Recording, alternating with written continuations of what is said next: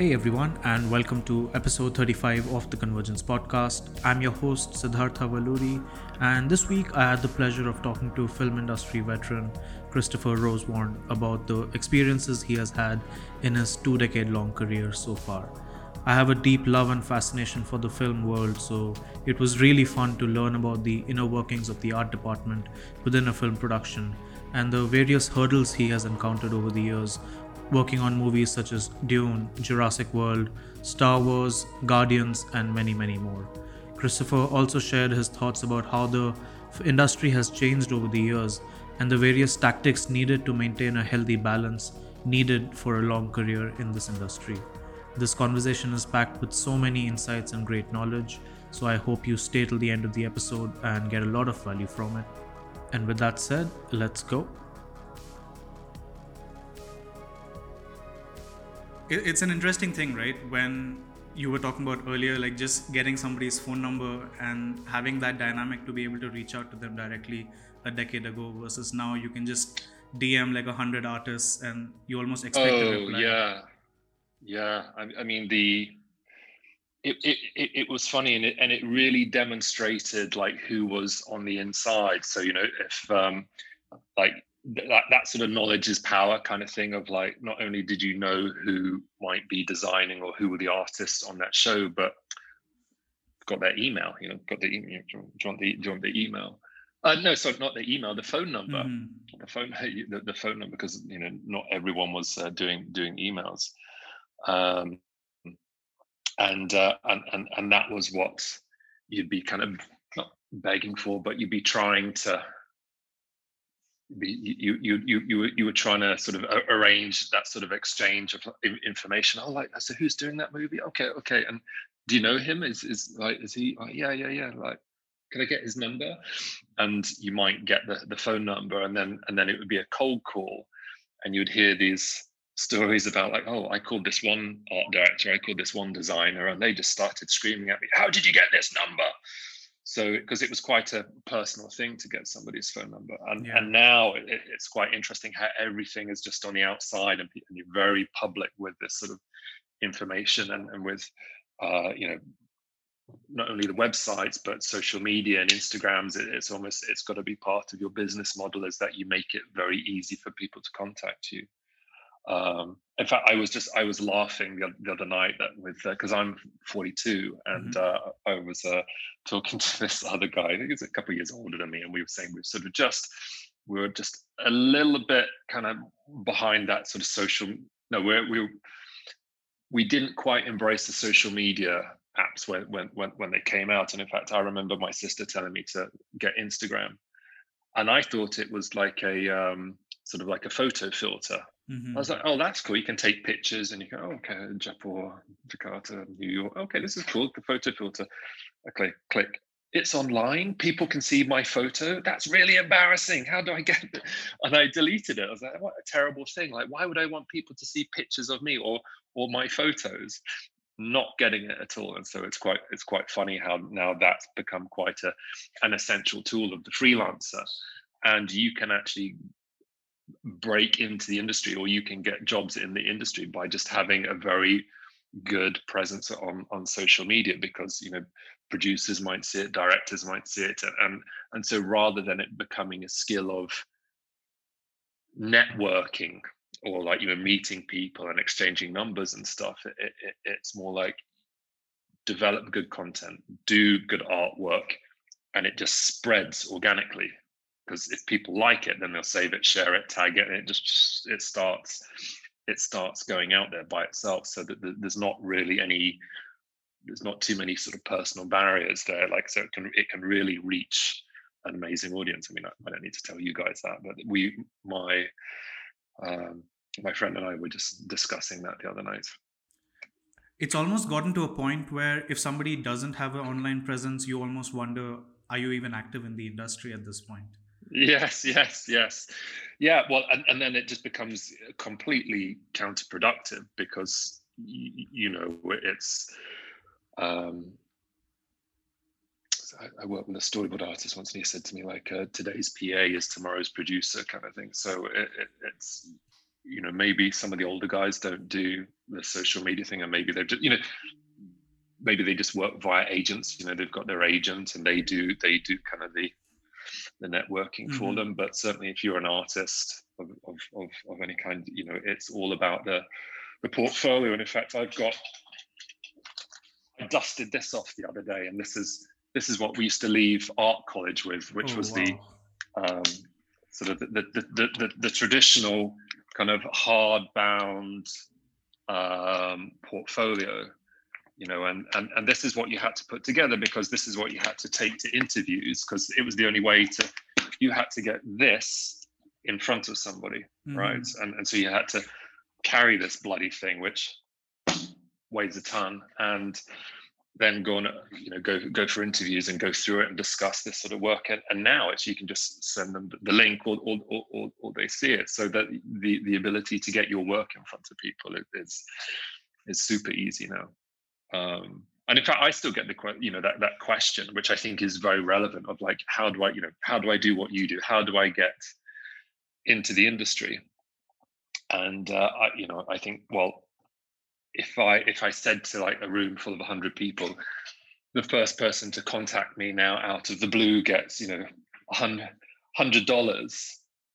Google's your friend, go for it. I'd sit there, and I think within like 30 seconds I'd get an email from people who don't know me, because Google my name, Google movies I've been on, and then you'll find a link, Instagram, and you can contact me and ask that thing of, here's my work, I'm an aspiring artist, do you know of any productions that might be looking for other designers and artists, that sort of stuff. So yeah, I think it's been a great tool.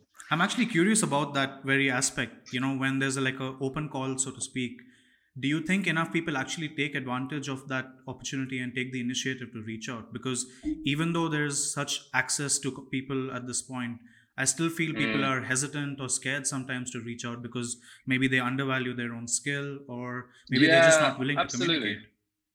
Yeah. And I think that's a bit of a confidence hurdle that we all have to get over. And I mean, even after I'd done maybe 7 years in the industry, I was trying to revamp my website and looking through all the stuff, and even that, had quite a few features, and I was like, there's just not enough work. Like, there was never enough work to show, and so I was always in doubt. I'm like, man. And so I started doing a lot of my own personal work, but that feeling of, I had some contacts, but it's not ready to show people, I think is a very, very common thing that we can all relate to. But I think now, I mean, I think art directors and designers only need to see kind of a small selection of work. They don't necessarily want to plow through a lot of images. So you can be more concise with your portfolio, because I think within a few images you already know what the skill level of the person is like. But yes, that's quite true. That kind of imposter syndrome, that fear of kind of rejection and stuff, get over that and just start sending it. That actually brings up a question in my mind. You've been working for quite a lot of years at this point, because you put up pictures of The Hitchhiker's Guide to the Galaxy, and that came out back in 2005, I think. So yeah. How have you stayed relevant or active or even self-motivated to continue working for so long? Because at a certain point you wonder, right? Yeah. Well, that was interesting. I actually got into the industry as a prop maker, so model maker. So I was in the workshop. So I was physically building this stuff. I would receive the drawing from the art department, and we would be building props and models as per what they designed. And I'm very creative. I mean, it's like if I remember asking a room of artists, it's like, does anyone still play with Lego? And I was like, the hands still go. Like, it's being creative and building stuff. I mean, being a prop maker was almost sort of like an adult, like it was like adult Lego in a way, doing this stuff, and you'd be molding, painting, and sculpting, fabricating, and that's what I was doing for a couple of features, including Hitchhiker's Guide to the Galaxy. And I think that was almost. I think I did one movie after that where I was prop making, but that's when I made the transition into the art department, because I was seeing this stuff and remembering like, oh, I like drawing, I like doing that stuff. I think I'm quite good at it, and yeah, I'd like to do more of that, and that personal desire kind of got me to almost sort of not change industries but change departments, but it might as well have been change industries, because I had built up prop making contacts for 4 years, and so people were prop making supervisors would call me like, oh Chris, we've got, what was the next movie after that, I can't remember, but we've got this job, do you want to, are you available for it? And I had to be able to say no. Was that a hard transition for you at that point? Very much, but I was very fortunate to be quite young at the time. I think I was 24, and I had moved back home to my parents, and so I didn't have to pay rent. So my outgoings were minimal, so I could actually sit there and work on an art portfolio, that big heavy thing, to then be like, oh, this is what I do, and then go and do that cold call thing. And I had to call up people and say, oh hey, my name's Chris Rosewarne. I'm a concept designer. I'm just looking to see if there's any vacancies on this feature. And of course, they were all crewed up by this time. And so what I'd say to them was, okay, can I still come in and meet you and show you my work? Oh, okay. So I'd go in, and they wouldn't feel under any pressure to say to me like, oh, well, listen, they'd already told me they'd crewed up. I just wanted to get my foot in the door and for them to see me and to have that meeting. And so I went to quite a few, we call them interviews, just purely to make contacts. And sorry, I've rambled off point here. No, that's perfectly fine. What was the question again? It was more about like how hard of a transition was it to actually move from the props department to the art department? The hardest thing, I think, was just being able to not be employed for 6 months, 7 months. And I get that question sometimes from people who are already working in one industry. Maybe like I remember there's one guy contacted me, and he'd kind of married, family, house, bills, outgoings, and he was working in one industry, and he's wanted to step out and try and get into film. And unfortunately, that it requires a little bit of knocking on doors and not working for a while. So you need to be in a position, financially in a position, to be able to not work whilst you go around knocking on doors. So it took a little while to get in and build up. So because you're starting from the bottom. So then I got my one art department job.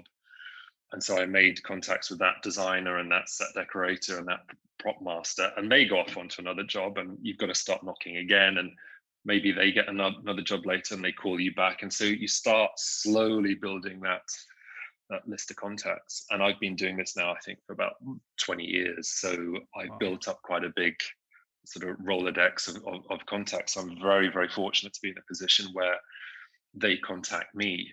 But I certainly remember, in fact, I did a movie, a Tim Burton movie called Dark Shadows. And I was working with a couple of artists that I admired very much, Adam Brockbank and Dermot Power, a couple of UK concept artists. And they were working there. We were all in the same room. And I would hear them kind of ask each other, oh, did you just get that email from a producer about that job? Yeah, I can't do it. And I remember thinking like, oh, wow, I would love to be contacted out of the blue to, what is that like? And sort of, yeah, kind of 10 years later, I find myself lucky enough to be in that position, which is good. Is this something that naturally happens with everyone, that the contact list just keeps building? Or is that something that actively needs to be done, even as somebody who's a seasoned professional, where you need to go out there, build the connections? I think once you've been doing it for a while, it sort of like, it becomes like an AI. It just runs by itself. I see. But definitely in the start, you have to be quite proactive. And what I say about reaching out to reaching out or finding lists of contacts is to if I was in London and I was advising somebody in London, kind of out of college, I would say, Google film art director London Hmm. and see what comes up.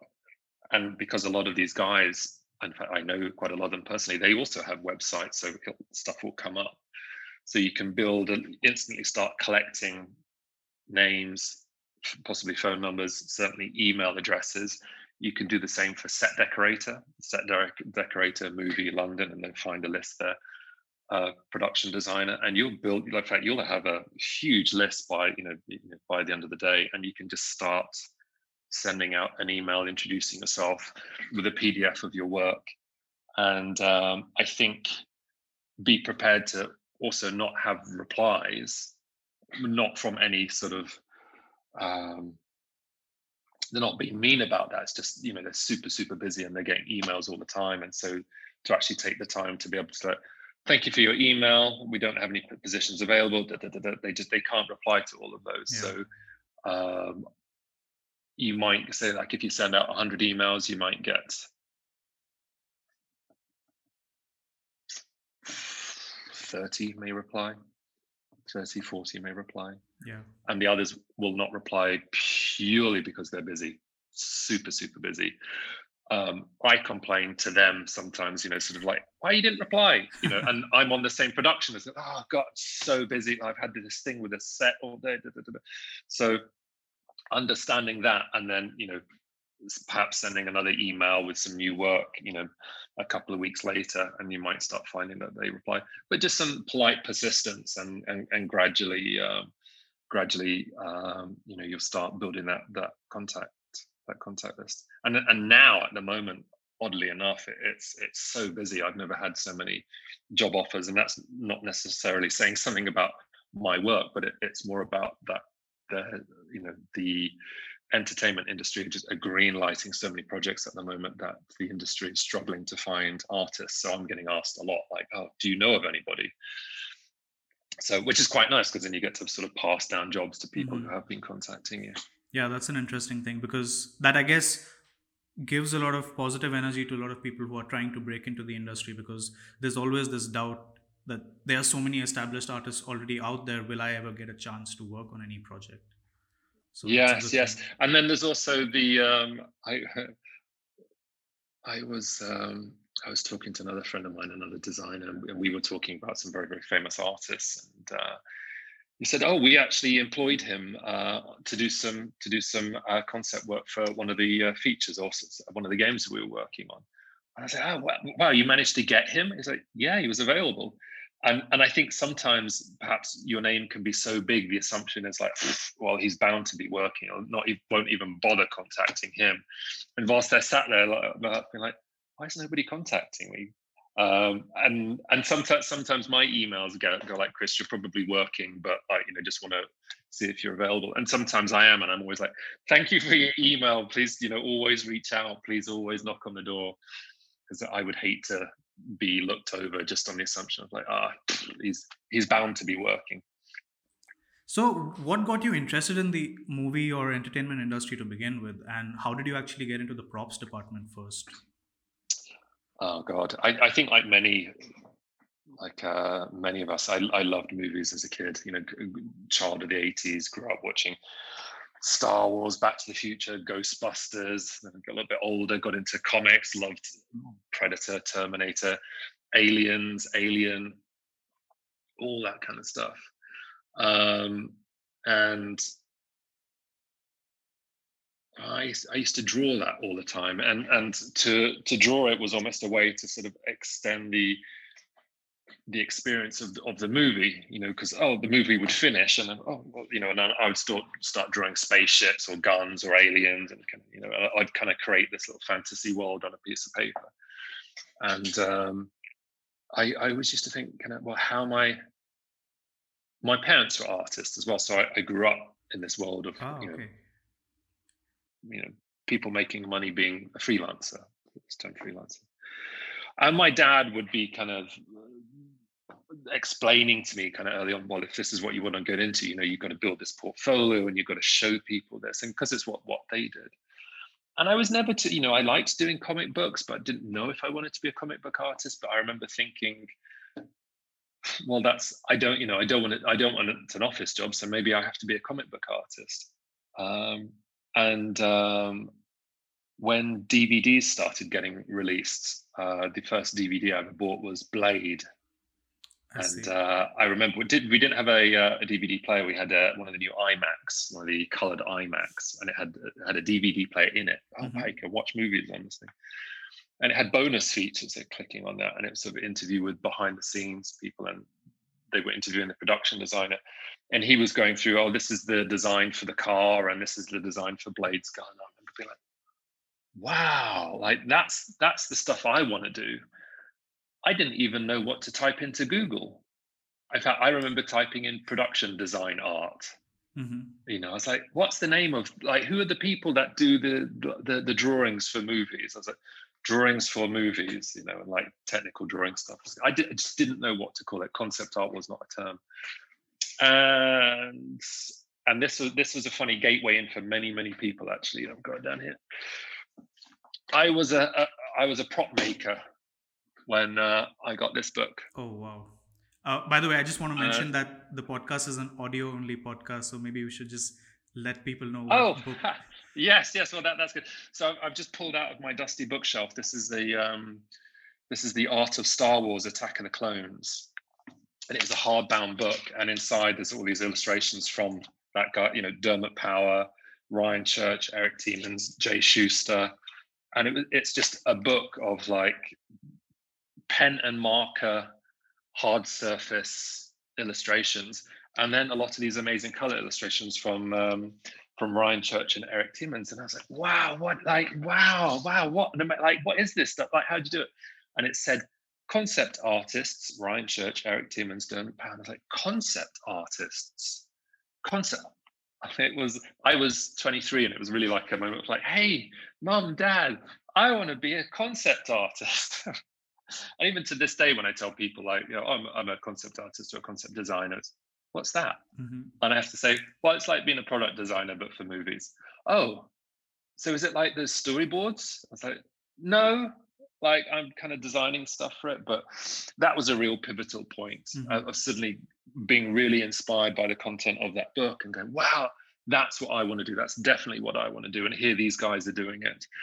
And so I was working for a special effects company called Artem in London as a prop maker. And I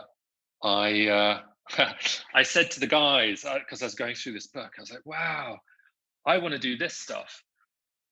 And 2 out of the bunch of guys working around me, and they were like sort of 15 to 20 years older than me, pulled out these dusty A1 portfolios because they had studied theater design or something like that. And I had this, and they unzipped this portfolio, and it was like something from kind of Harry Potter. This this portfolio opens, and this plume of dust goes up in the air, and they're like, yep. I wanted to get into the art department too, and I came for an interview here, and they said, oh, come on in. This is a good way to you can start doing prop making and then get into the art department. And I said, so, and I'm flicking through their stuff, and I was like, wow, this is really good. Why didn't you get in there? Oh, yeah, well, I ended up getting married and had kids, and it became a full-time job, and that just made me go, and I immediately went upstairs and quit. I said, I went upstairs, and they were like, oh, you ready for the next job? And I said, actually, I'm leaving. And they said, oh, wow. I said, yeah, I actually really want to get into the art department. And they knew that about me. They're like, oh, okay, yeah, good to, go for it. And so it was almost like a Christmas Carol. I was seeing ghosts of Christmas future. There were these guys that could be me in 10 years' time talking to somebody else. Like, oh, well, I wanted to get into the art department, and I never did. And I was like, oh my God, and just immediately quit and moved back home and started trying to copying the stuff that I saw in that Star Wars book. And so I kind of had a little bit of a direction, and then I had names of artists to look at. And then when I Googled Ryan Church, his website came up, and then there was a menu for tutorials. And then I discovered the Gnomon workshop. I see. That used to sell, I thought, oh my God, these people are going to show how they do this stuff. Wow. And these DVDs were like $70 each, and it would cost me maybe like over $100, like, because you had to pay for shipping over from the US and import charges and stuff, but they were like gold, because here they are doing this, showing how they draw this stuff. I used to watch those DVDs like hours. And now all that stuff's up on YouTube. Yeah, it's like a amazing thing, really. I remember, in fact, by the time I really got interested in concept art, some of these Nomon YouTube videos were already on YouTube. So I remember seeing some from Feng Zhu and by Sydney, and it Yes, was like yes. Well, I mean, amazing. I love the Feng Zhu stuff, and I'd got pretty much all of his DVDs, and I remember looking on his website, and he'd have these like little tutorial panels. And then I discovered some years later that he'd got that not design studio press, he got Feng Zhu Design School. Yeah. Channel on YouTube, where there was just, he's got like 150 videos. So that's, when I get contacted by people saying, oh, what's the best way to, kind of learn how to do concept design in the computer, I immediately just send them to his channel and say, like, this stuff's gold, watch it. Because I remember having to scratch around. In fact, I've got in my dusty bookcase behind me, there's I used to make it a point of buying all the art of books that used to come out, because you would also see some examples. Oh, here's some more concept art, because also there wasn't a lot of stuff up on the website, on the internet. And now it's like, I think in England there's a concept art degree course where you can actually go and they teach this stuff as a degree, and I think it's paired with 3D modeling and stuff. And I think there's even concept art. I mean, Imagine FX came out, which is that sort of fantasy art magazine, which also used to have tutorials in it. So it's sort of become, teaching this stuff has now become like an industry in itself. Right now, I'm almost at a point where I try to avoid looking at too much concept art because my mind is getting so saturated by it, trying to find references outside the industry almost. Yeah. Well, the funny thing is, it becomes a necessary filter. Like when I'm going down a Pinterest rabbit hole, is to make sure that what I'm not liking or saving into a downloads folder is concept art. Because there's a lot of good stuff out there, because I'm wanting to be inspired by kind of raw bits of machinery or some photography or something like that, and that's not to dismiss any of that concept art. It's just like I'm trying to. I think we can be certainly we as artists, we get inspired by other artists. It's just it then becomes quite dangerous when you're actually looking at their stuff to sort of pull into your own. So I try not to look at it. I mean, I remember when ArtStation came out, and it was just the endless wall of scrolling, like really like high quality artwork. And for me personally, thankfully, I'm more into. I guess if I wasn't in movies, I would be a product designer. So I'm less about environments, but I like designing shapes and objects. So I'm less wowed by that stuff now. And what's nice is that there's kind of a renaissance back onto sort of people doing stuff on paper, pen and marker. I DJ as well, and I have these, I've got CD mixes. Well, even though they don't use CDs, it's MP3s. But I also learned on vinyls, on Technics. And so whenever I do a DJ set and I pull out vinyls, it makes everyone go like, "Oh my God, he's doing vinyls!" So it's kind of like that now. When you pull out pen and marker, it's like, "Oh wow, he's going to go straight into paper with this thing, like with no undo." So it's there's so much good artwork there. It's more impressive now to communicate a design with pen and marker on a piece of paper. Of course, you need the ability to polish that up and Mm-hmm. take it into 3D and make it into a presentable thing. But within the art department, if you've got a good hand for drawing, then that's very, very impressive. I in fact thought that you had maybe like a industrial design or product design background because you were using SketchUp, which is quite a common tool in that industry as well as in architecture. So I Yes. almost assumed you had a background in that. It's interesting. Well, funnily enough, like I got dragged into 3D or SketchUp specifically because I'd always classified myself. Well, I'm a 2D illustrator. I'm a 2D concept artist, and I was very good in Photoshop. Would be doing all my stuff in Photoshop. Um, and increasingly on movies, I would get given a set that was built in SketchUp by one of the art directors, and because they could do kind of some renders in Podium or whatever the render was that they were using.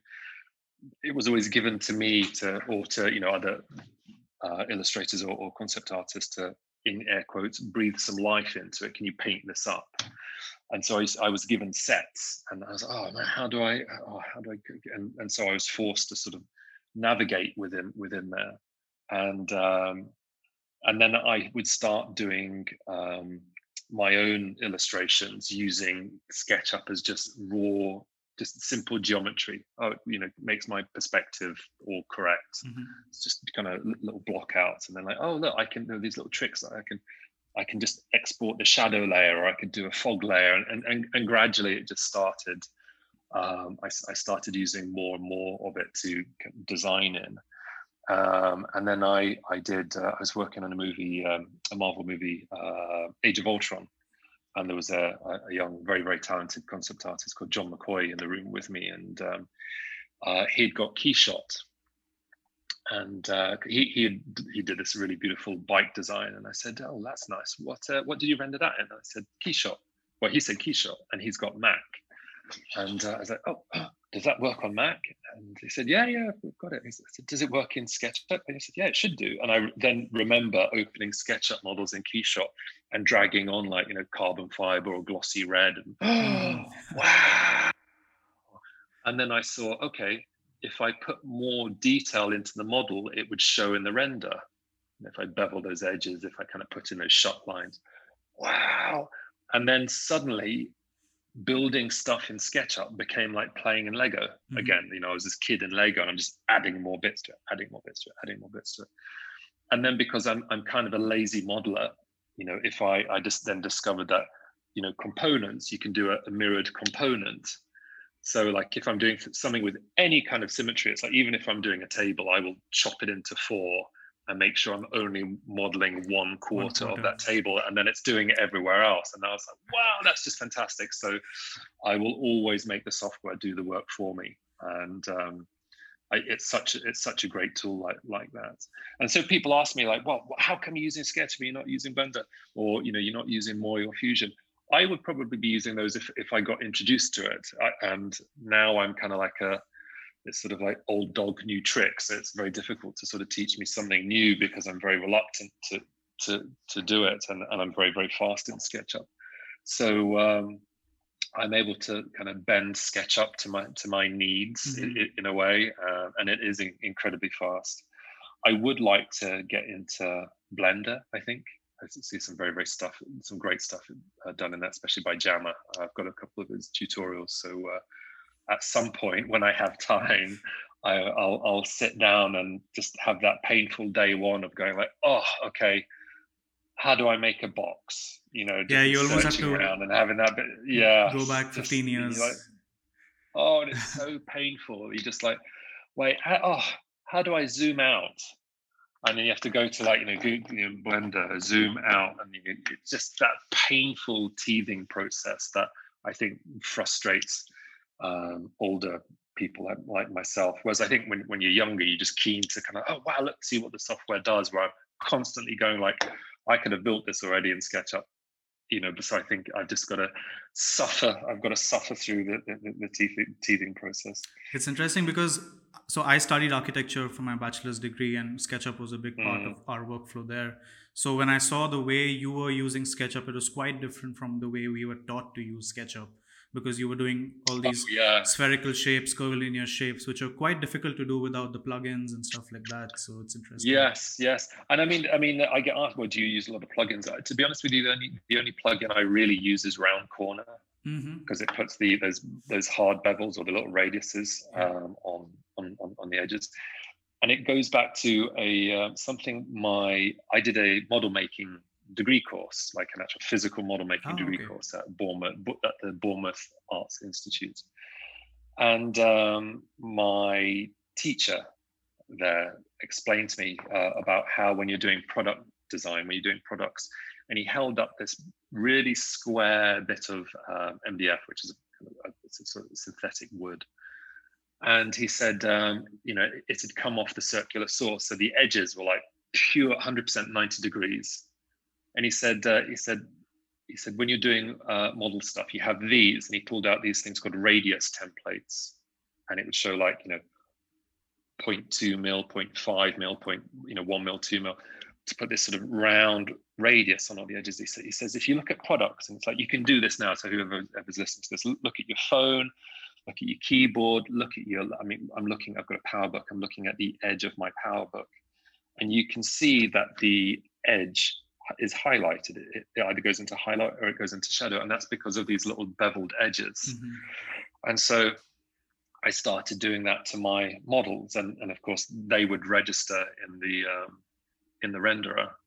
And if you want to make it look like it's not in SketchUp, do something with a sphere. So I would create a sphere, and then use the scale tool and distort it and stretch it, and then create some sort of an interesting pattern and punch through the surface of that and intersect it. So I'd Boolean it, Interesting. and it would cut out this very, very interesting shape, but it was curved. Interesting edges on it, but it was curved. And then you could, thicken that element and build around it. And so anything that sort of curved and cut through and distorted in a way, people are like, that's SketchUp. I'm not the best modeler in it. In fact, I've done a couple of talks for SketchUp at these SketchUp Basecamp events. And I have an audience of people who are very, very good at technically modeling in SketchUp. And they were asking me, how do I do what I do in SketchUp? And it really isn't about my ability to make shapes. It's just I'm designing in SketchUp. What makes that look interesting is the design, not because I know how to make a sphere correctly. And sometimes I don't, because it's got little artifacts in it. And I had guys coming up to me afterwards like, listen, if you want to make a proper sphere, you've got to do this and do this and do this. I'm like, yeah, I know. So it really becomes sort of like a tool of design. And so I did this lecture, which was less about modeling in SketchUp, but more about implementing good design and proportions.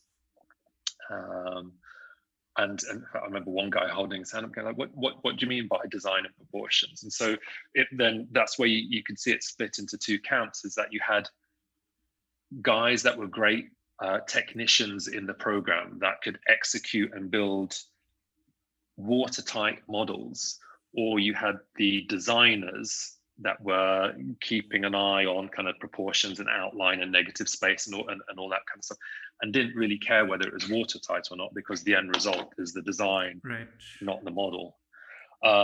Which I thought was quite interesting to see. And I'm definitely in the design camp, and my models, like, you pour water in them and they're like, it would just run like a sieve.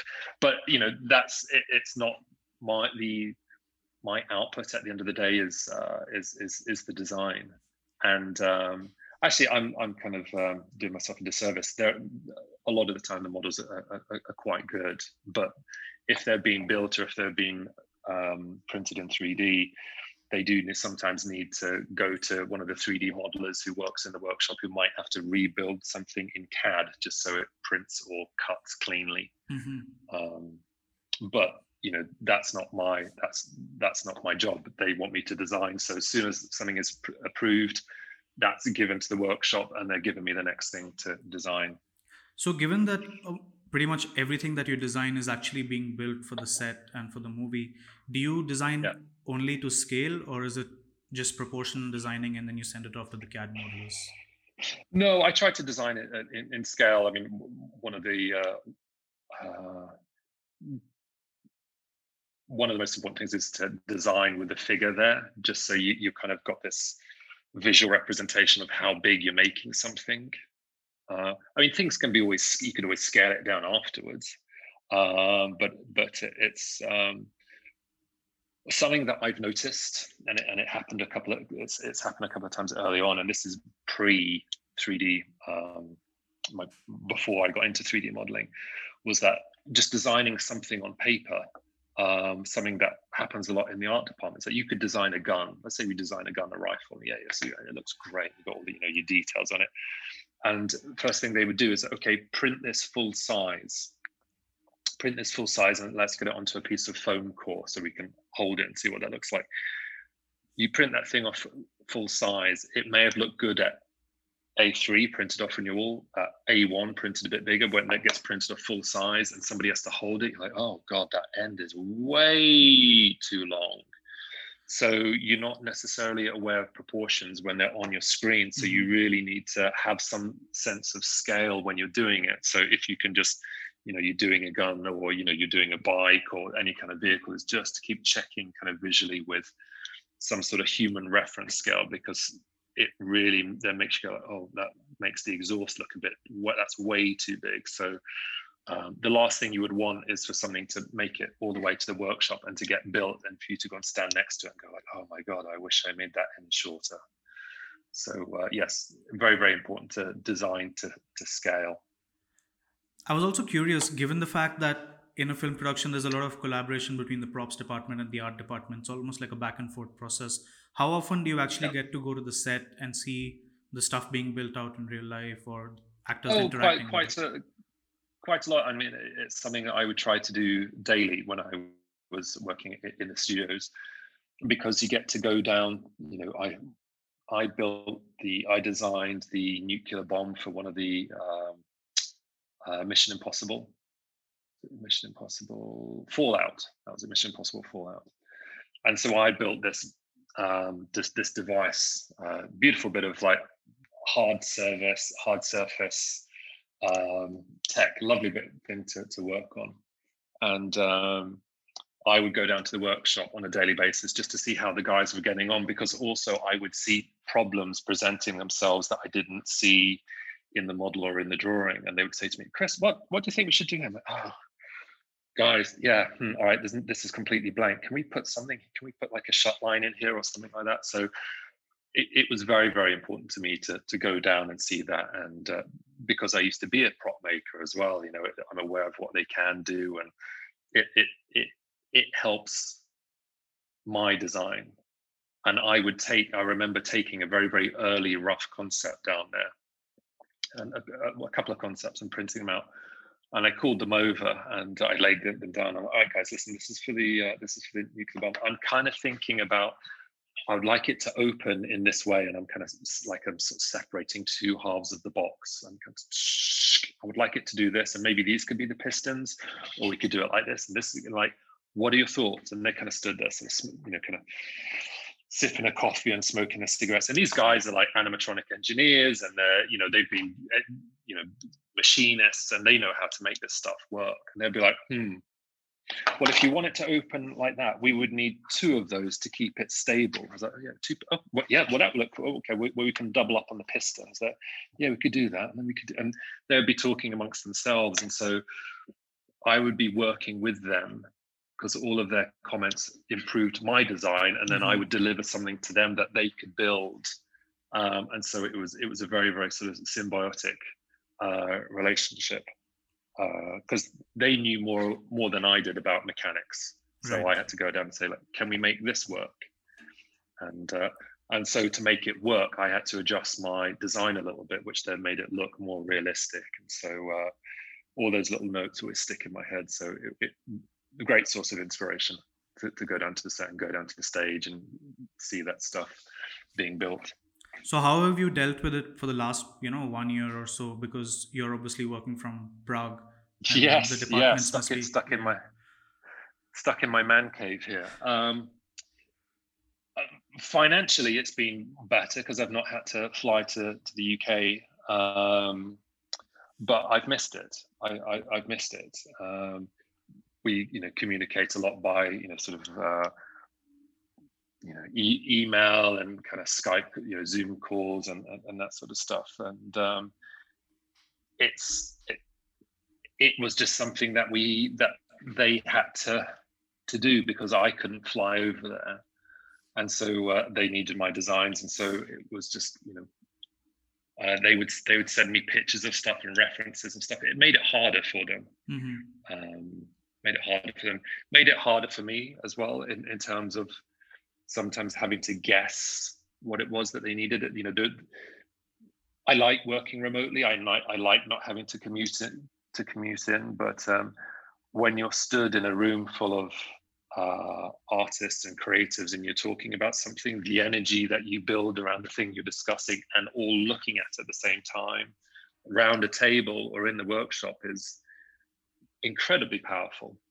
And also very, very inspiring, because you go back kind of juiced up, like, oh man, yeah, I'm going to do this and do this and do this. Like, being there is very, very important. And what I would normally do, and it's what I did on Jurassic World, which was I would fly over for a week. Okay. Every couple of months, just to kind of get in there to sort of like, see all the artwork on the walls, go down to the workshop, see what they were working on. So you were really in there. And it would really help inspire you, which would then really drive your work. And because you'll know sometimes when you're working and you're not feeling inspired, it's very hard to make yourself kind of like put effort in. You need to be excited about your work. And I found going down to the stage, going down to the set, being like, oh wow, that thing's going to go there. Wow, okay, cool. So they're going to sit in it, they're going to shoot this. And, oh wow, my God, okay. And you come back juiced up and you really commit and you really produce something.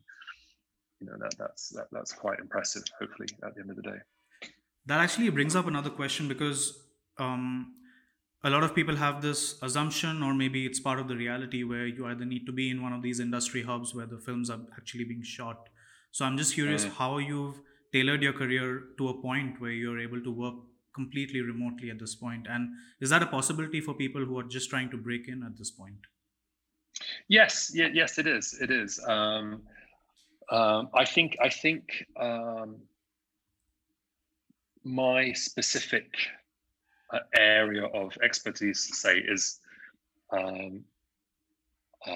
working in the art department, and because you're problem solving there. Okay, here's this design brief, which is a design problem that you have to solve, and incorporating what are the physical limitations of the set, the budget, and all that kind of stuff, and you need to take in all of this and apply it to your design. And I can do that because I've actually been in those art departments, and I worked there, and I know what they need, and they know that I know that. It's a little bit harder to just be a remote designer and illustrator sometimes if you don't know that those limitations, budget limitations, time frames. It's if you are you could be hired to be sort of like a guest designer, kind of like a Daniel Simon kind of thing, and you could submit designs. I think, and I'm making an assumption here, that if you are remote and in another part of the world, you're probably going to find it better to, when you're designing, really, really pre-production. So when directors or producers get hold of you, and they don't even have a workshop or anything. All they want to do is they want ideas down on paper to show the studio or to show investors. So they just want you to do your thing and communicate this visual scene. Like, we've got helicopters diving in at this thing, and it's blowing up fire. I want to see this. And the director may do like a little thumbnail scribble of kind of the framing that he wants, and then you can do your thing, and then location doesn't matter, because you don't need to take into account budget constraints, or what the location is, or like what props are being included, or what's the set dressing. It's really just about the scene, so that's not about the prop. That's more like during the pitch phase or the green lighting phase, where the project more is about it more. Yeah. or perhaps sort of the visual effects side, which is maybe a little more post, where you've got these plates and you've got, maybe they want to get a certain visual effect approved and you're painting over those plates. I think that really, really early stage where you're working with directors or producers, that's very, very good for being remote, or the VFX stage. But for me, I kind of need to be able to, or my employers want me to be able to go down there and see stuff in the set. And I kind of have the benefit of having done that for the past 20 years. So I know what they're talking about. And I think if they were employing somebody who hadn't been in the industry and didn't really know about that sort of stuff, it would be a very, very difficult hire for them. So they would really want, an artist to be able to travel into the studio so that they can show them, okay, this thing you're designing, it's going here, so we need to take the measurements from this and all that kind of stuff. There's a lot of practical work that goes around what you're designing, and not just, that you're designing a nice thing. There are so many other constraints that you have to consider. Yeah, that makes a lot of sense. This reminds me quite a bit of how architecture gets done. Like, you can't do it purely from the studio. You need to go to the site and see the construction happening. Yes, very much that. I mean, you can do your building design. You can come up with the concept for the design, and that would be the early on stage. But if as you're fine tuning and stuff like that, and they're like, oh, they've just discovered there's a water main down there and you can't build your thing, we need to do some, I need to edit that shit. And so the design evolves. So you kind of need to be around and there to be able to modify and adapt your design, because that happens all the time. With either budgetary constraints, or they've changed the script. This thing isn't this anymore. It happened on Mission Impossible, because they were changing the script a lot, and I designed this thing which was supposed to be like a dermal healing device, like a laser that it was like laser stitches. It cauterized an injury, stopped it from bleeding. And I designed this thing. It looked like a sort of giant pen with this laser coming out of it. And it was built practically with a red laser, and it looked really, really cool. And then the script got rewritten, and it got repurposed into something that it was a tracking device, a thing that would insert or remove a tracking bug from somebody's neck. So design stuff would get repurposed and things like that. So yes, if you're remote and you're wanting to work on movies, I think you need to be at that more sort of blue sky stage where you're working with producers, and it's really just getting kind of stunning visuals out to to get scenes approved, or to get the green light from studios. Or it's more of a visual effects thing and you're working for visual effects companies. But if you're actually working for a lot of art directors that are on site themselves, they would like you to be on site as well, in my experience. Yeah, I think that's a pretty transparent and honest breakdown of how things would actually turn out in real life.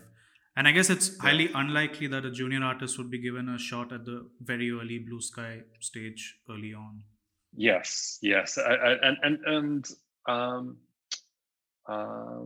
I think I know of artists who have just put up killer work on social media, on Instagram, and it's and it's gotten in front of producers, and because maybe they're scrolling on social media or they see that stuff. So good work travels far, especially if you're consistent with it. And I know people that then get approached by the studio or the director or the producer being like, hey, we love this image, are you available to do some stuff for us? We've got this pitch, we've got this idea.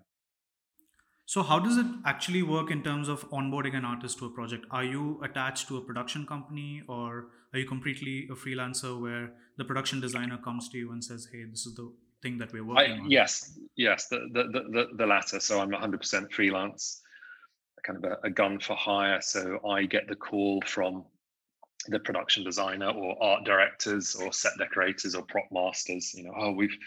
I'm about to start this new project. It's blah blah blah. It's stuff I think you'd like. Are you available for it? So I'll get approached. So yeah, I have no there's no agency or agent involved. So it is on me it certainly was on me earlier on to do a lot of my own PR and send stuff out. In fact, I made, I've got my big A3 hardbound portfolio, but I remember I spent like a couple of $100 making A4 versions to put into mailable envelopes and send them out again to art directors, just letting them know, like, hey, here's a collection of my stuff. I mean, I was basically looking for work, but I was trying to sort of, I think it's quite nice receiving things in the post, the traditional post that isn't a bill, or somebody asking for money. So I was working under the assumption that if they get this big envelope, what's this? Okay, the portfolio, that they might sit down with their morning coffee and just sort of have a flick through it, and if it's there, then they're more likely to sort of get in touch with me and say, oh yeah, I've got this job coming up. Yeah, thanks for that. So I've done various forms of having to send out copies of folios physically, emailed in a PDF, all that kind of stuff. So yes. And now, like I said, it almost becomes like an AI. That stuff's already out there, and people remember me. People remember working with me. So it's coming to me at the moment, because it's very busy. I mean, now that you've had so many years of experience, are you at a point where you're building your own teams and kind of doing a larger chunk of a project, or do you still prefer working a bit more solo that way? I'm kind of working solo, so I get given one brief at a time. Although a good friend of mine, shout out to Matt Savage, he's a great concept artist, and he was recently tasked with putting together a team, having been told by the designer, who do you like working with? Who are some talented designers and artists that you like working with? No egos, that can produce great work. And so I, you can be, I think, sort of tasked to then assemble a team and then perhaps start delegating, because you know what people are good at and all that sort of stuff. But for me, I get given briefs, one brief at a time, and I do them. I stick in my headphones, listen to YouTube documentaries, debates, audiobooks, and sit here at my desk and draw. And it really is what I love doing, and it's what I've done since I was a kid. Used to draw monsters, aliens and robots all over my school books. So then to be able to earn money doing the same thing, although they're not on school books anymore, it's on a Wacom tablet and in Photoshop. It's a real blessing. And there's that great quote: if you're paid to do the thing you love, you'll never work a day in your life. Yeah.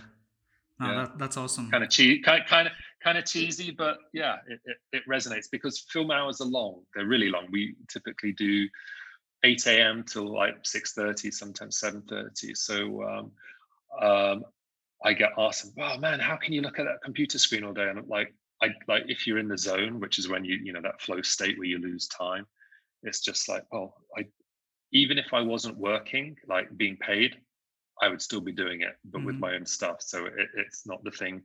I don't notice the hours because I enjoy doing it, which is very, very important. If I didn't enjoy it, yes, you notice how long that day is and like how sore your eyes are at the end of the day. But if you're doing the thing that you like and you're kind of relaxed and you're just painting, designing, you're listening to music, for me, it's the best job in the world. This is actually a good segue into some of the harder moments in the film industry, because not every design is successful the moment you do it, and sometimes stuff gets built and maybe it's not working correctly the way it is. Have you had experiences like that where the design is completely way off the base and things had to be redone and stuff like that? Not too bad, no. And I mean, I think that's one of the benefits of designing in 3D, is that you really get to preview what the back of that thing looks like, because it's not something that you've hidden in like a Photoshop squiggle. So what have I had recently? I haven't had anything recent. But early on, there was some stuff that I had designed, and I think I I think it was on Narnia. There was a giant weapons rack. There were these large catapult. There was a trebuchet, which is basically a giant catapult, and they took these huge bolts. And so part of the dressing was like, oh, well, we've got this old wagon. We need to fit something on it that looks like it's going to hold all these trebuchet bolts, these giant spears. And I wasn't 3D at the time, and I was just drawing it. In fact, I was in Painter. I was doing this stuff, and they're like, "Oh yeah, this is really nice." It then got built, and we got down as it was being built. I think the prop making supervisor was talking to me and said, Chris, this is the way this is at the moment.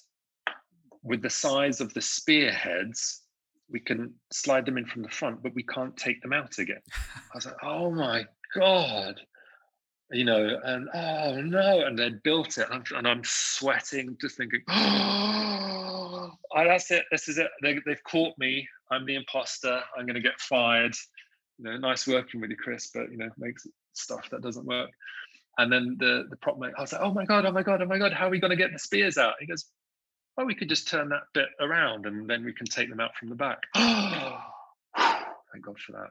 So there's been some close calls, but there's always a fix somehow, and it's not I wouldn't be the only person to have built something or designed something that doesn't work, but it's the mistake you hopefully make early on that scares you, that you remember to check, so that as I'm designing stuff, I'm just like, okay, it's a bit like you come up with a design and throw a bunch of stuff at it to make sure it sticks, and so that it's a functional design. And will it do this? Will it do that? Because the last thing you want is to go down to set and have the director being like, that doesn't work. So it's something that I'm kind of conscious of in the back of my mind. That's always there, just double checking stuff. Yeah, I think that's a great piece of advice. I mean, in my own personal experience, I realized that early on, if you make a mistake, you think like that's the end of the project and the end of the world, but you realize over time that those kind of things keep happening, so it's fine. Yeah, and there's usually a way around, like the project is bigger than the thing that I'm designing, so it's even perhaps things have happened that have made me go like, oh, there's a way around it. There's a fix to solve something, because this, they've got to film this, or they have to shoot this particular scene. Yeah. But I remember being, and not even something that was up with my design. It was just the director of photography. I remember on Doom, this the sci-fi movie game adaptation with The Rock in. We had these laser cut stainless steel door panels with these buttons in that changed color when you typed in the key code. Went from a red lock to a green unlock. And suddenly, the night before we were shooting, he had said to my boss, right, can we have some lights behind that? And it had taken a week to prep that thing. And my boss had called me and said, yeah, we need to get some lights in behind those things. And I was like, oh my God, like that company, like it's a rebuild. The company took like a couple of days to laser cut that stuff. And I'm going home in the van that night, and I can't think, because I'm just like, oh my, how are we going to do this? And I call up the buyer, and I'm like, Stefan, I said, I need you to go back to that company. And I said, I need you to get another one of those panels laser cut with the numbers on. I said, but we need it. We need that thing by the afternoon. They're shooting at 3 p.m. And he goes, oh. And I said, and this was in Czech Republic. And I said, I need you to go in there. And I said, you need to throw money at them until they say yes. And because there was a line of other work that they had to do for other clients, right, other reasonable clients. I said just stand there throwing money at them until they say yes. And so we had to pay extra to get this new panel cut. And then I had to take the electrician with me to set. And we had like 40, it was like T-minus 40 minutes before they shouted action, and this thing had to be working. And he's gluing in LEDs, and I'm kind of dropping kind of these numbers in, I'm kind of gluing them down. And we go into set, and we have to hide behind a table as they're shooting a certain scene, like naughty boys under a table in school, kind of like, kind of doing stuff. And in between takes, I remember the first AD came over and he said, right, how long before you get to, shouting, because, ADs shout, how long before that thing's ready? And I was like, 10 minutes. And he said, I'm glad you said that, because that's exactly how long I'm going to give you. I've got like beads. It was my third movie, and I've got like beads of sweat running down my forehead. And and like the electrician's working, and oh God, we're trying to do it. And we kind of like, in between some takes, we managed to take out the old panel, stick in the new panel, and we got the battery there, and stick in that, and we test it, and yes, it changes color as per what he wants. And all the actor does, and so like we then go back under the table and almost sort of commando roll out of the way of the shot, stand up behind the camera, and I'm drenched in sweat. And all the actor does is walk past it, and as he's talking, knock it, slam it with the back of his hand. You can kind of see over his shoulder that it changes color, and they carry on walking, because that scene was not about my prop. The scene was about them walking through the door and locking it behind them. And you just like, but in your mind, you're thinking like, all these Warner Brothers executives are going to be watching the rushes at the end of the day, just to be like, hey, I want to see, like an extreme macro close up on the thing I've built. That's how it feels like when you're designing stuff, and it still does sometimes. You just like, the entire movie is just about this prop, and you can be sweating about it, and then of course you realize that sometimes you hardly see the damn thing, and that's always a good thing to remind yourself, is that sometimes the pressure on you can make it feel like the entire movie is just about this one bloody thing. Right. And it's in the person's hand and goes out of shot, and it's not. So, and then a year later, you'll be in a petrol station, and there's the DVD bargain bucket next to the cashier, and like, oh, there's that movie I worked on. So like, there's that expression that we have in England. It's like, today's news is tomorrow's fish and chip paper. Like, they wrap in England. They used to put fish and chips in newspaper. So it would be drama one day, and it's old, it's wrapping fish and chips the next. So. So, it's something I have to kind of remind myself every now and then. It's just like, no one's going to fucking see this. Wow, that's fascinating. I mean, there's like so much action and adventure that goes into creating these things. And sometimes it might even get cut out of the movie at the end, so you don't even know about that. Yes. Or like, I spent a lot of time, again, on Mission Impossible, designing this special gadget that this lock pick needed to be like the size of a pen. And basically, you hold a pen, you're hiding 90% of it. And then the action was basically him then putting his hand up against the door. You could just about see a tiny bit of metal, and then you heard click, click, click, click, click, and the door opens. And like, I remember the guys in the workshop had got, they'd been machining all these tiny little parts and springs and things for this thing to eject out. And when it came to shoot, it was over in 2 seconds, and it's gone. You never got to see it. So yeah, that happens a lot. That's awesome. I love hearing these stories, because a lot of these movies that you're talking about, like Narnia, Hitchhiker's Guide, these are movies that I watched growing up, which almost moved me towards this industry. So it's really fascinating to listen to these stories now. Yes, yeah. Well, I mean, that's always the interesting thing, is having like, the war stories to tell from being on set. You don't get so many of them being in the art department, but there's a lot more. The drama's a lot more intense the closer to camera you get. But I'm happy I'm not down on set anymore, and that I get to just sit in my room, listen to music, and draw pictures. It's my happy place. That's awesome. I also wanted to talk about Dune, because that's the most, let's say, high profile thing that's coming out now. Yes. And there's like a lot of weight of expectation on a project like that. How does that translate into the art department? Because that this movie has been done before twice, failed due to various reasons, and then the designs need to be on point, because if this doesn't work out, it may never get done again. So how does that translate into you? Yeah, I mean, it didn't feel like the pressure was on, because it just felt like it was in amazing hands from the start. With the director Denis Villeneuve and the designer Patrice Vermette, like they're just impeccable at what they do. So you just like, you see what they're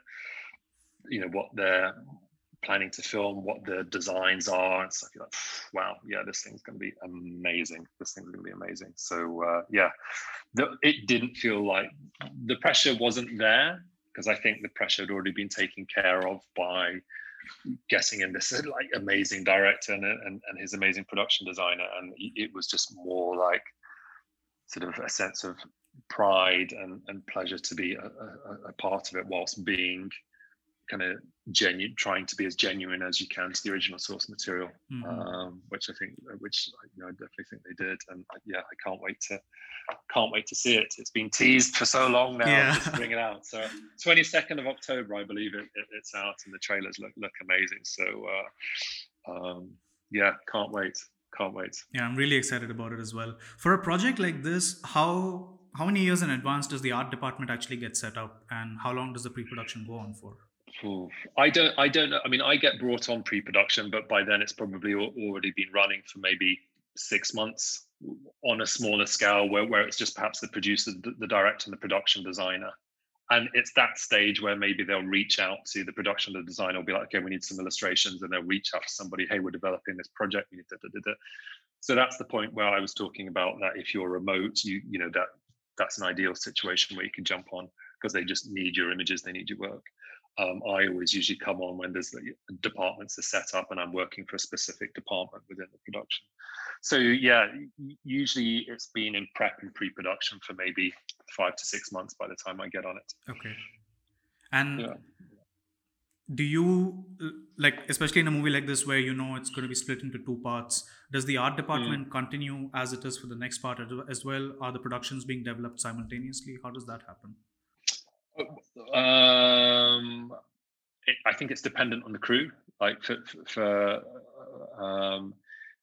if the crew's available, they'd get pulled onto the second part. But of course, like with all this time going on and people having to work, it's you know, it'll probably be a mix of kind of original crew plus, you know, some new hires, just because, you know, people who were working on the first one are on another project and not available for it.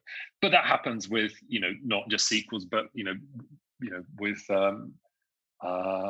movies in general. I mean, I'll do one movie with one production designer, and then, you know, kind of I come off and go on to another movie, and then he might email me again and say, you know, I've got this great project, would love to have you on it, and I'll be like, you know, I might have to say, you know, would love to, but I'm already in bed with this other movie. So hopefully kind of next time round. And so you know, it's like that with the crew as well, with our department crew. So it's kind of like a shuffling of cards, and every couple of years I'll be back with some people that I work with a few. Oh, wow. Okay. You know, everyone's been off on their own journey. And, oh, we're back together again on this one. Okay. That's really, really cool. And then off it goes again. So, you know, you're kind of the art department and crew is just sort of a deck of cards that's been shuffled. And just by chance and opportunity, you end up working with the same people again. But it's just great because it also keeps things fresh. Like, you know, I'll work with new artists, new designers, and get inspired by new people and fresh things. So I think perhaps one of the downsides of working purely remotely is that kind of lack of brushing up against other talent, where they would you say, well, for me it's like, oh my god, how do you do that? And, you know, oh wow, and you get to learn a bit and your skill level goes up. So I think if you are in your own sort of cave a lot of the time, you might run the chance of being a little bit stale. For me personally, anyway, I found it very, very beneficial to kind of work with other artists, because you help each other level up. No, that's quite true. I think it also in a way forces you to make sure that, you know, you're not letting the ego get the better of you, because you might run into the same people a few years down the line, and you don't want to. Yeah. I mean, getting comfortable. It's good to get scared. You know, like you can get quite comfortable with your own skill level and go, oh yeah, this is really nice. And I mean, that happened with me before I went on to the first Guardians of the Galaxy. I was working with some other concept artists that I knew, and we kind of had our established way of working. And then they brought in all these other guys from this concept design company called Atom Hawk. Oh yeah. And they brought in all these guys. like Pete Thompson, Tim Hill, Roberto Castro, and they were all a bunch of like, speed paint guys who just had these techniques that just were like, oh my God, how are they doing? I remember being, especially Roberto, especially. I mean, he was an architect, and I don't get wowed by concept art a lot these days, but his sense of design was just beautiful. His, kind of delineate, like he designed the Milano, and he just did this. He did these. There was a 3D model that he was sort of helping to not build, but he was helping the modeler build this thing, because he was then going to put all the panel detail and work on it. Okay. And it was this thing that was like maybe 10,000 pixels wide, 300 DPI, and he was just layering on all this like beautiful metal textures and just these the panel work and line work, and it just made me drool when I looked at it. And I remember I just went up to him, I was like, Roberto, can I get a copy of that? That thing's just beautiful. And so he really inspired me. And then, I would pay more attention to a lot of my kind of panel work and lines and stuff. So I think it's very, very important to be scared, then inspired, and then you try and emulate a little bit, and you don't end up copying, but you absorb and you kind of make it into your own way. So I think working with other artists, being inspired by other artists is very, very important. And again, there's another quote: if you're the best, they usually use the word smart, but if you're the best person in the room, you're in the wrong room. Yeah, that's a good one. I like that. Because, I like that one. Yeah. Because you need to grow, and getting scared and inspired makes you grow. So yes, it's an interesting balance, right? Because you can't let the scared part overtake you, because then you're crippled and you can't do anything. Yes. I mean, fortunately, it sort of happened to me at a stage where like I was, confident with, generating a certain level of work. So it was more kind of shock and inspiration.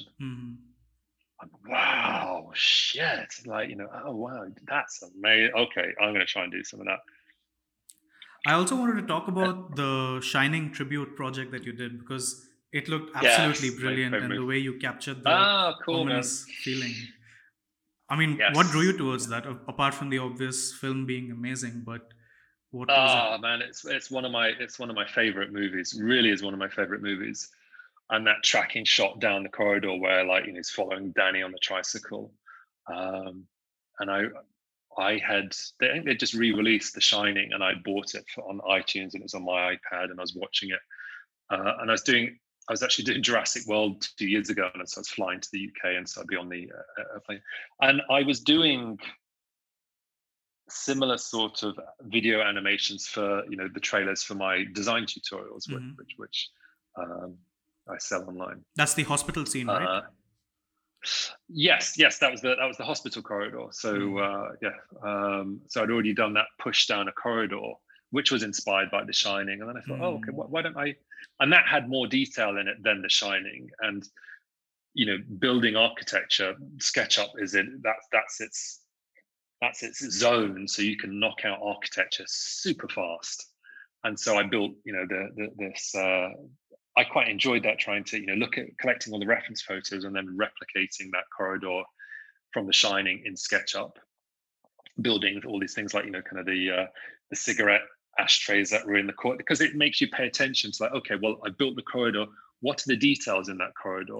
What are the pit? Oh, they've got, okay, pit photograph. Oh, okay, look, it's over the hills. Okay, put those in, and then, okay, there's a fire extinguisher and there's a cupboard there. So it's quite nice just going through it and in a sort of like forensic detail and replicating that. And then, okay, let's bring this into Keyshot, and see, let me do this tracking shot down the center of the corridor, and it did it.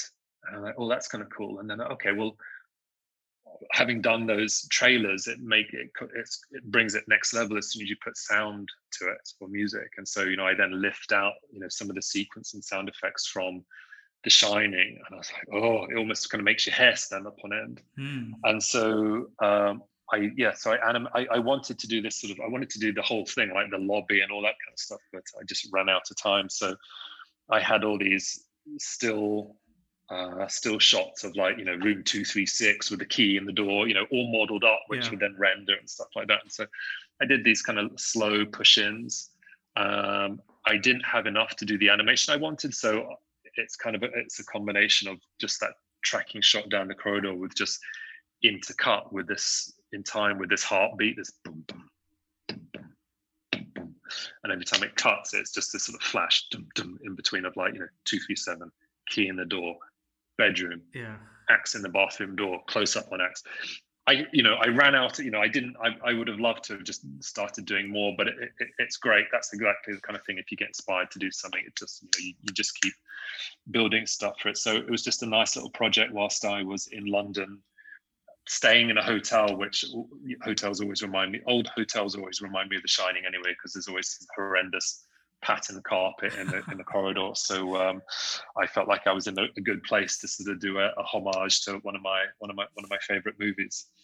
That's amazing. It really makes me think about the fact that a simple corridor, even though it looks simple at first glance, there's so many tiny details that you can capture as you keep developing it.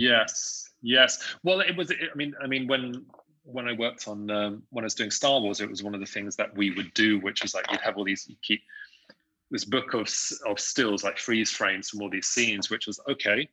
Here's a question for you. So we all know the scene in the first Star Wars where they're on the Death Star, and Vader is arguing with the other generals, and he's like, your lack of faith in the Force, I find disturbing, and he's force choking that general across the table, and we're all caught up in that scene. But it's like, okay, the chairs they're sitting on, do they have wheels, or do they have wheels under? Do they have casters under those chairs, or do they just, what's the base on that?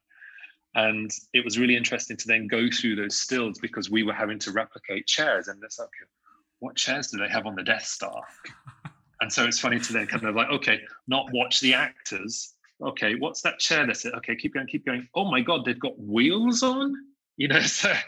So it's very interesting to then go through a movie and not engage with the story, but engage with the set dressing. What is that thing on the wall?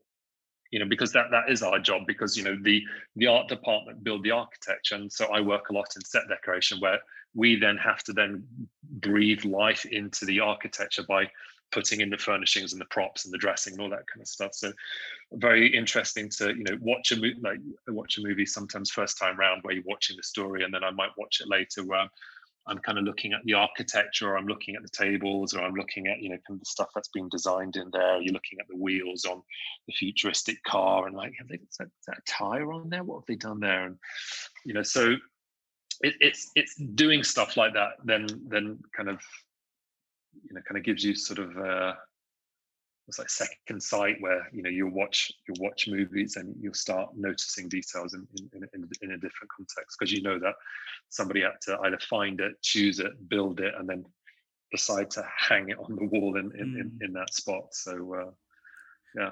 The really fascinating thing about these smaller details to me is that when they work right, they just integrate into the scene. But if you get it wrong, everyone notices it.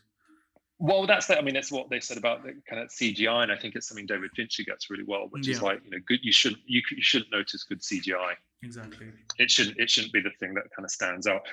So in Zodiac, like they recreated some like the 70s sort of 70s streets in the background behind the police cars and stuff, and you just think, oh, well, it's the location. It's like, no, they had to augment a lot of stuff. So like with the dressing, it's almost like, oh, your brain should just go, oh, well, they found a room like that. And it's funny when you think of like, actually somebody's had to go in there and choose the cushions to go on the thing. It's just because it creates a personality. It's like, okay, what does this person have in his room? And then it conveys, do they have money? Don't they have money? What are they, orderly? Are they not? Are they slightly kind of, are they a slob? Are they kind of, is it tidy? So it helps to reinforce the story as well. But it's very interesting being behind the camera and seeing that stuff develop, because your brain just assumes it was there from the start when it's done well. Do you have any interest in maybe building some of your own short films? Because now you've gained so much experience over the years and you know how it gets done on a pretty close Yeah. up basis. I really enjoy doing the trailers for Mhm. my tutorials. And I like doing these short animations. And again, I'm just using SketchUp and KeyShot fonts. So I feel a couple of new tutorials and animations are coming up, like because I can feel that I'd like to do stuff soon. As far as doing a short story, I don't think I have the skill set to do it. I think that would be beyond, unless it was something like animating inanimate objects, a bit like Pixar with Luxo the lamp, Mm-hmm. because I can't do figures Right. in you can't animate figures in you can't really build them in SketchUp and animate them in KeyShot.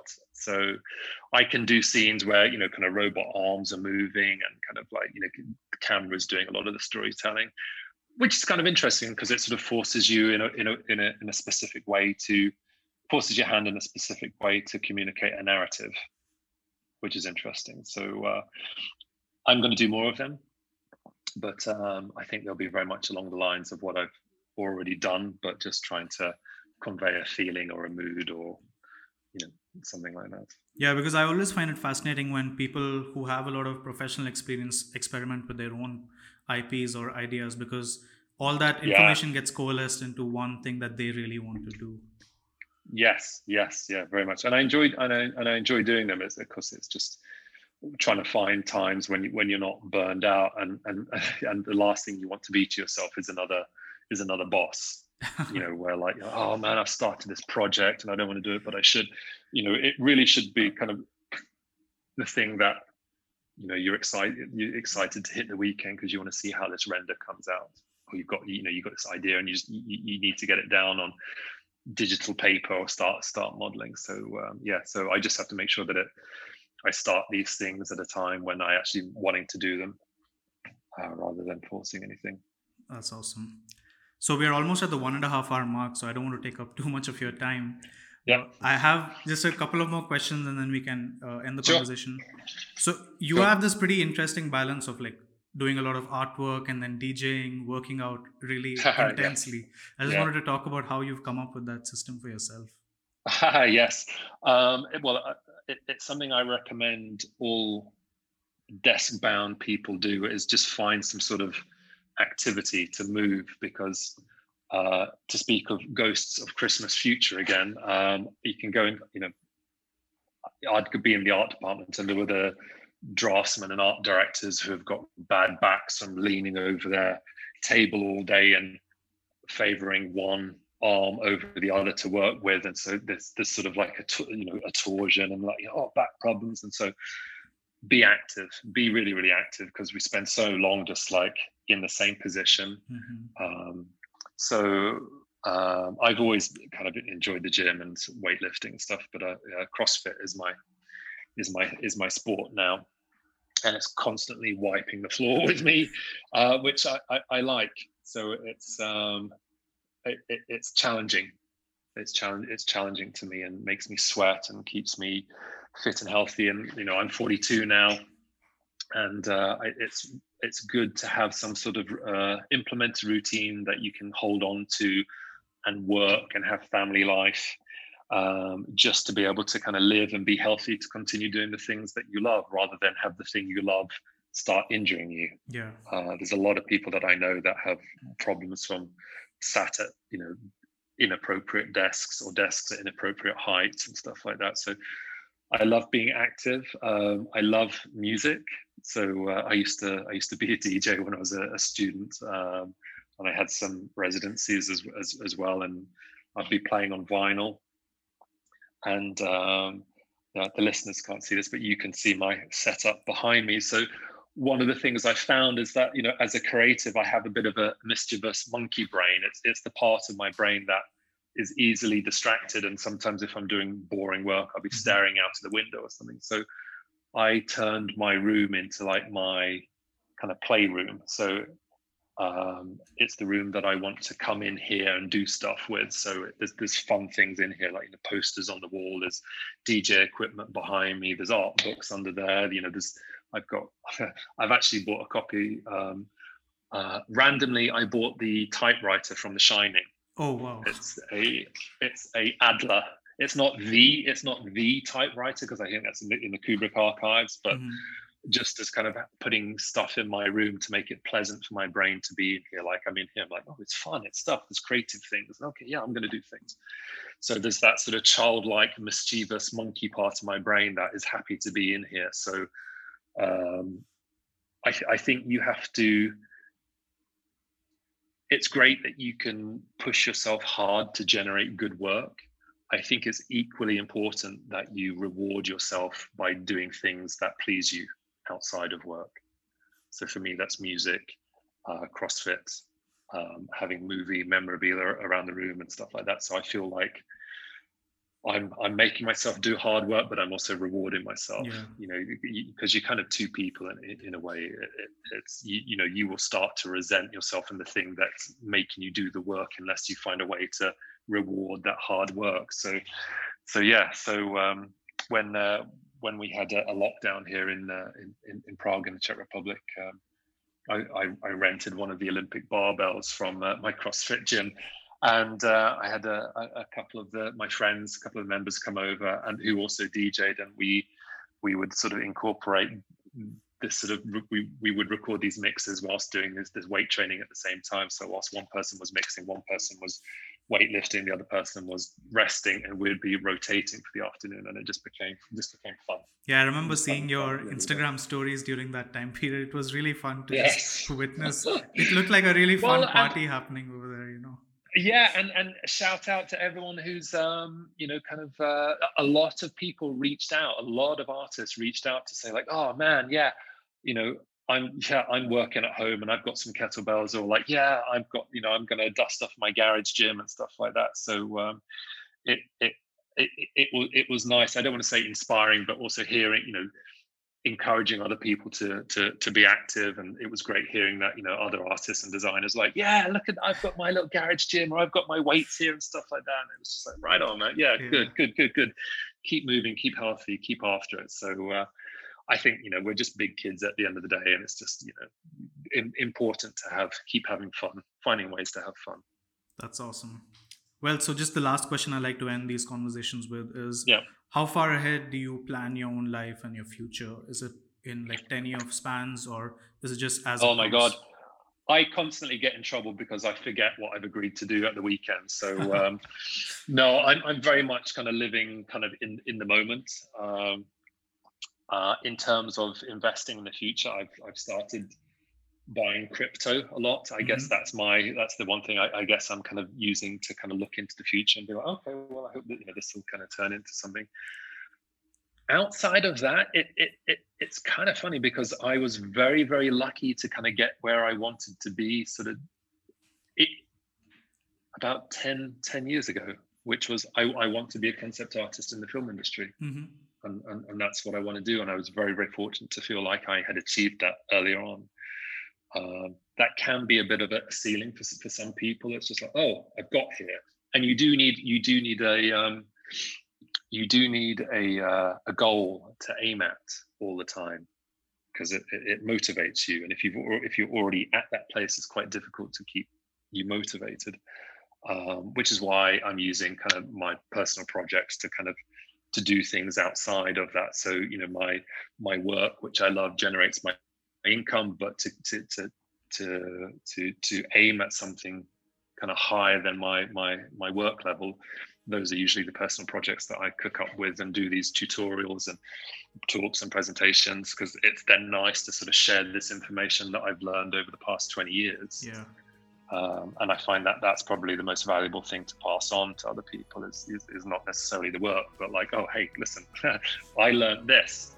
Maybe you can apply it somehow. So being able to share that is very, very rewarding for me. Wow.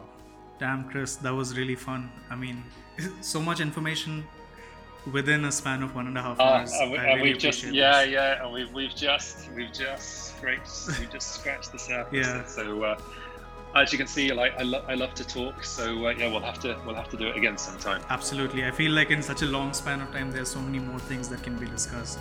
But I don't. Oh man! So well, come up with some fresh questions, and we'll do a part 2 for sure. Awesome. Well, have a great day ahead, and thank you so much. My pleasure. Talk to you soon.